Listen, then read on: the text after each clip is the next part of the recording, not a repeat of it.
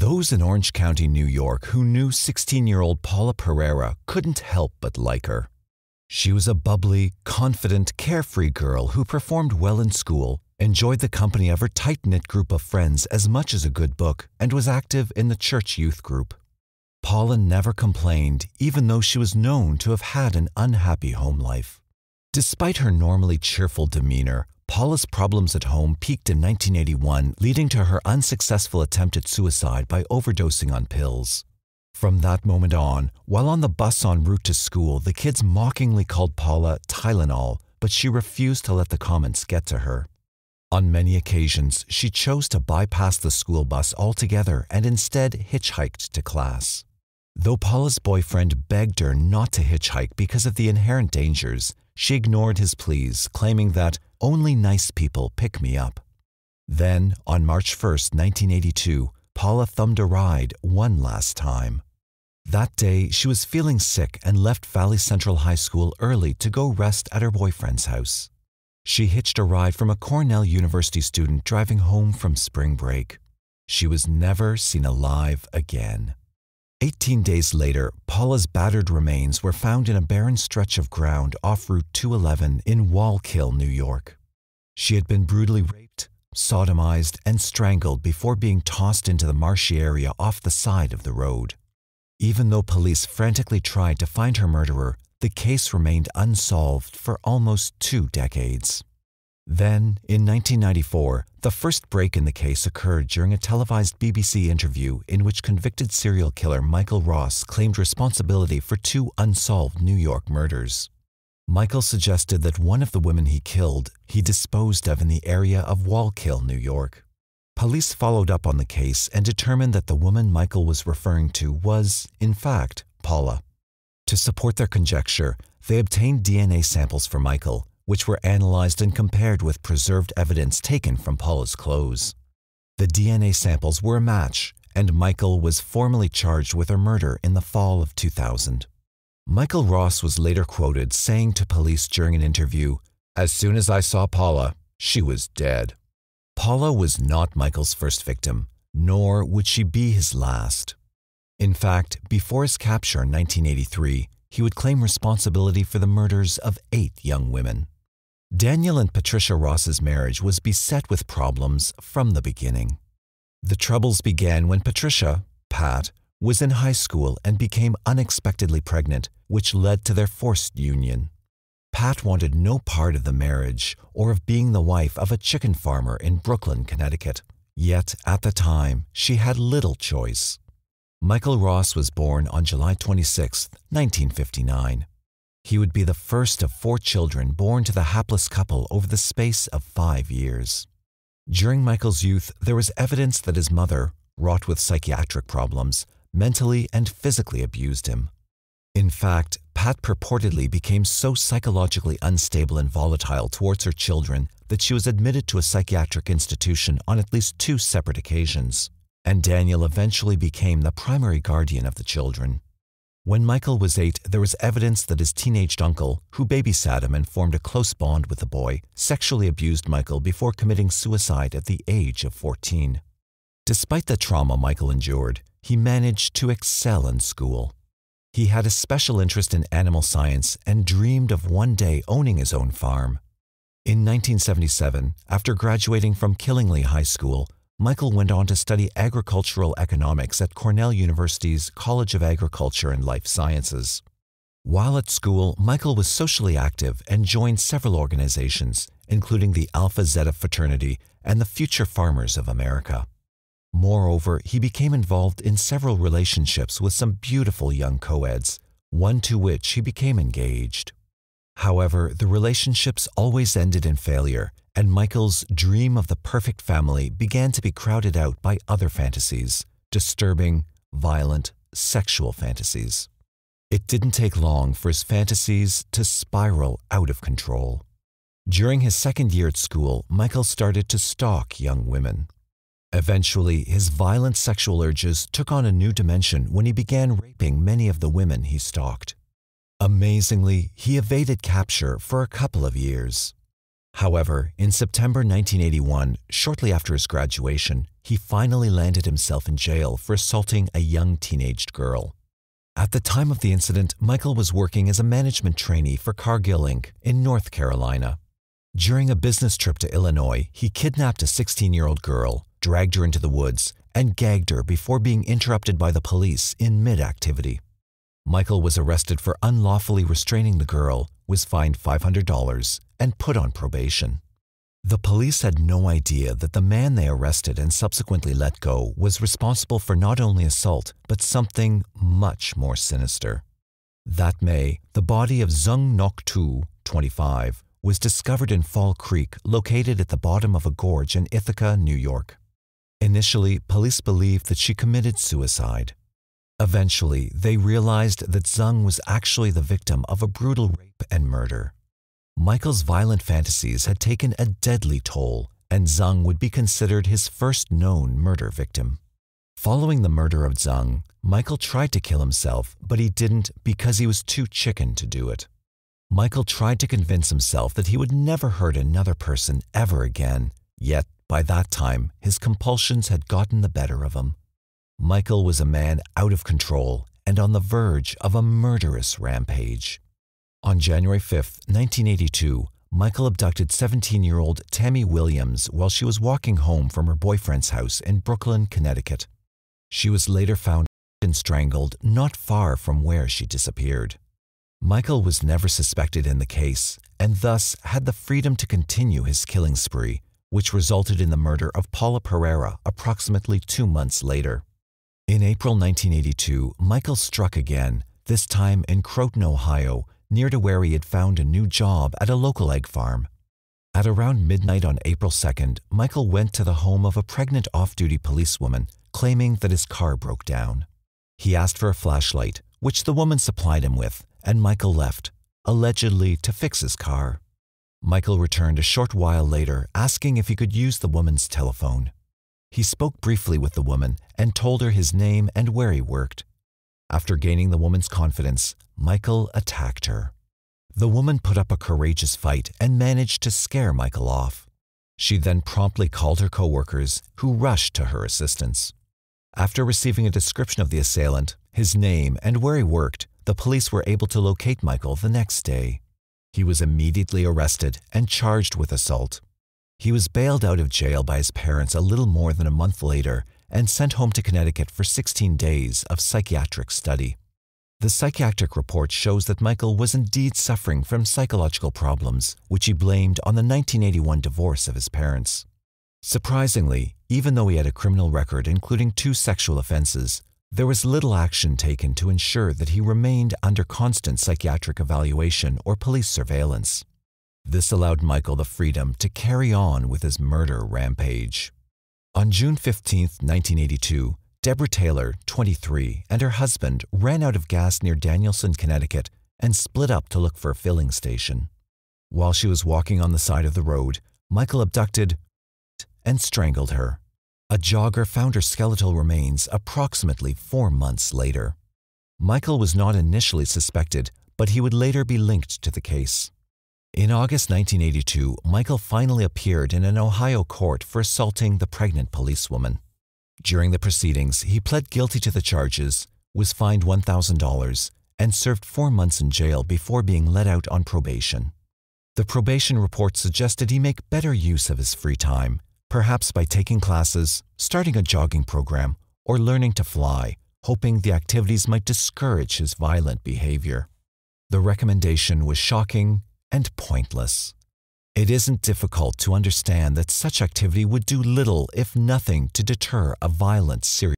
Once out on probation, Michael went back to Connecticut and began working as a door-to-door insurance salesman.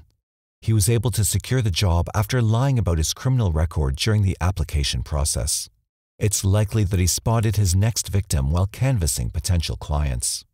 On November 19, 1983, Robin Stavinsky, 19, disappeared while hitchhiking in Norwich, Connecticut. Joggers found her remains a week later near a local hospital. She had been raped and strangled. At the time of the discovery, investigators working on the case were able to link Stavinsky's murder with that of Tammy Williams and Deborah Taylor's because of the marked similarities between the cases. Most of the victims were of similar stature, had been sodomized, found face down, and strangled. It was becoming increasingly clear to the police that a serial killer was in their midst, yet at the time they had few clues as to the identity of the killer. Working with the evidence taken from the crime scenes, they worked frantically to put a face to the serial murderer. Then, on Easter Sunday, 1984, Michael committed his first double murder. 14-year-old friends April Brunet and Leslie Shelley from Griswold, Connecticut were walking home from the movies en route to a friend's house when Michael kidnapped them. When the girls' bodies were later found, it was clear that they had both been brutally raped and murdered in a similar manner as Michael's previous victims. 2 months later, Michael claimed his 8th murder victim. On June 13, 1984, 17-year-old Lisbon, Connecticut resident Wendy Baribeau was abducted in broad daylight. Witnesses claim that they last saw Wendy alive walking down State Highway 12, allegedly on her way to a convenience store. Her remains were found several days later. Like Michael's other victims, Wendy had been raped and strangled. However, unlike the previous murder cases, there were witnesses who say they noticed a thin white man with glasses driving a blue late-model Toyota following her the day she disappeared. It turned out to be the break investigators were hoping for. Detective Michael Malchuk, who worked on the Tammy Williams case, was assigned to chief investigator of Wendy's murder case. Malchuk began his investigation by pursuing the car that witnesses claimed to have seen. Malchuk printed out a list of 3,600 locally owned blue Toyotas that matched the description. Coincidentally, the first person on the list he visited on June 28, 1984, was Michael Ross. During the interview, Malchuk immediately became suspicious of the young man. Malchuk described the visit as a roller coaster ride because every time he was about to leave the apartment, Michael would drop him a crumb that would make him think that he should ask more questions. Eventually, Michael couldn't withhold his ghastly secrets any longer and confessed to some of his crimes. Initially, he told Malchuk only of Wendy Baribeau's murder, but then later, when in police custody, he confessed to also killing April Brunet, Leslie Shelley, Tammy Williams, Deborah Taylor, and Robin Stavinsky. It would be years before he would claim responsibility for killing Paula Pereira and Zung Nok Tu. In July 1987, Michael went on trial for Deborah Taylor and Tammy Williams' murders. He pled guilty to their murders and received a maximum sentence of 120 years. The following month, he was tried for the murders of Wendy Baribeau, April Brunet, Leslie Shelley, and Robin Stavinsky, and was convicted. He received a total of 2 life sentences and 6 death sentences. During and after the trials, Michael became angered because he felt that the judge and jury were biased and the testimonies of some of the witnesses were grossly inaccurate. Yet, probably his greatest source of irritation was that he felt the court failed to recognize his alleged mental illness. Michael suggested that this was most evident when the judge disallowed testimony by psychiatrist Dr. Robert Miller. The defense team claimed that had Dr. Miller been allowed to submit his testimony concerning Michael's psychological state, the jury would have been more lenient during the penalty phase. Moreover, his mental illness might have even been considered a mitigating factor, which could have spared him the death penalty altogether. In protest, Michael filed a long list of complaints and petitioned the state for a new trial. After examining his case, the Judicial Review Council and the statewide grievance committee dismissed his complaints. However, Michael continued the appeals process, and eventually his case was taken to the High Court. In July 1994, the Connecticut State Supreme Court decided to uphold Michael's murder convictions but overturned the death sentences, finding that the original trial judge excluded evidence that might have helped Ross prove he suffered from a mental illness or defect. As a result, the court ordered a new penalty hearing, which would be delayed for several years.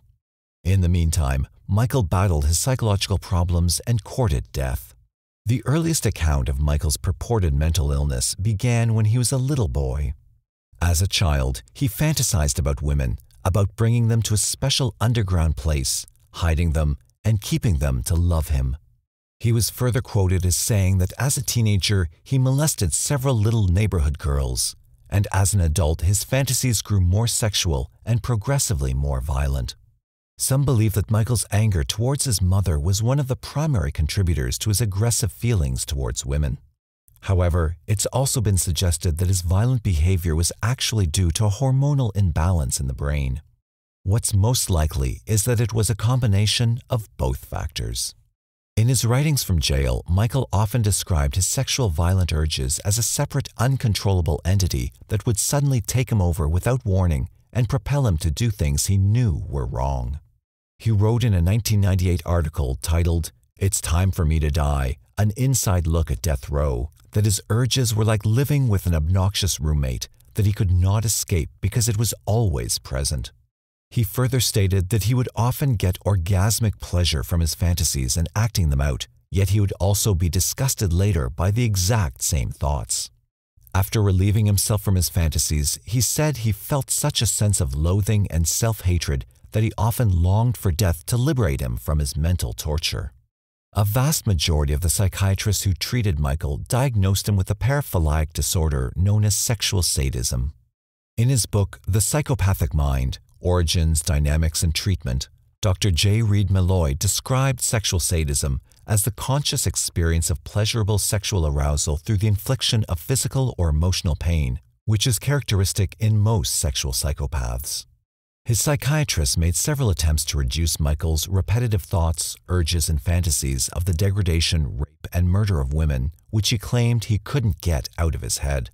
Michael said that the female contraceptives Depo-Provera provided some relief of his symptoms, and that they helped to reduce his testosterone levels to below prepubescent levels, further leading to a significant reduction in his violent urges and fantasies. However, the relief was temporary.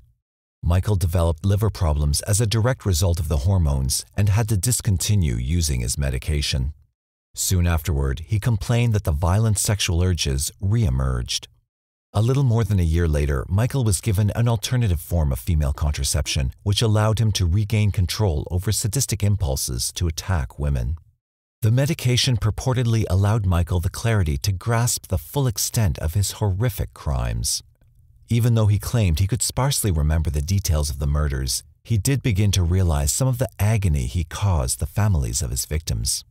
He claimed in his article that he was haunted by their pain, but knew that there was nothing he could do to absolve what he did.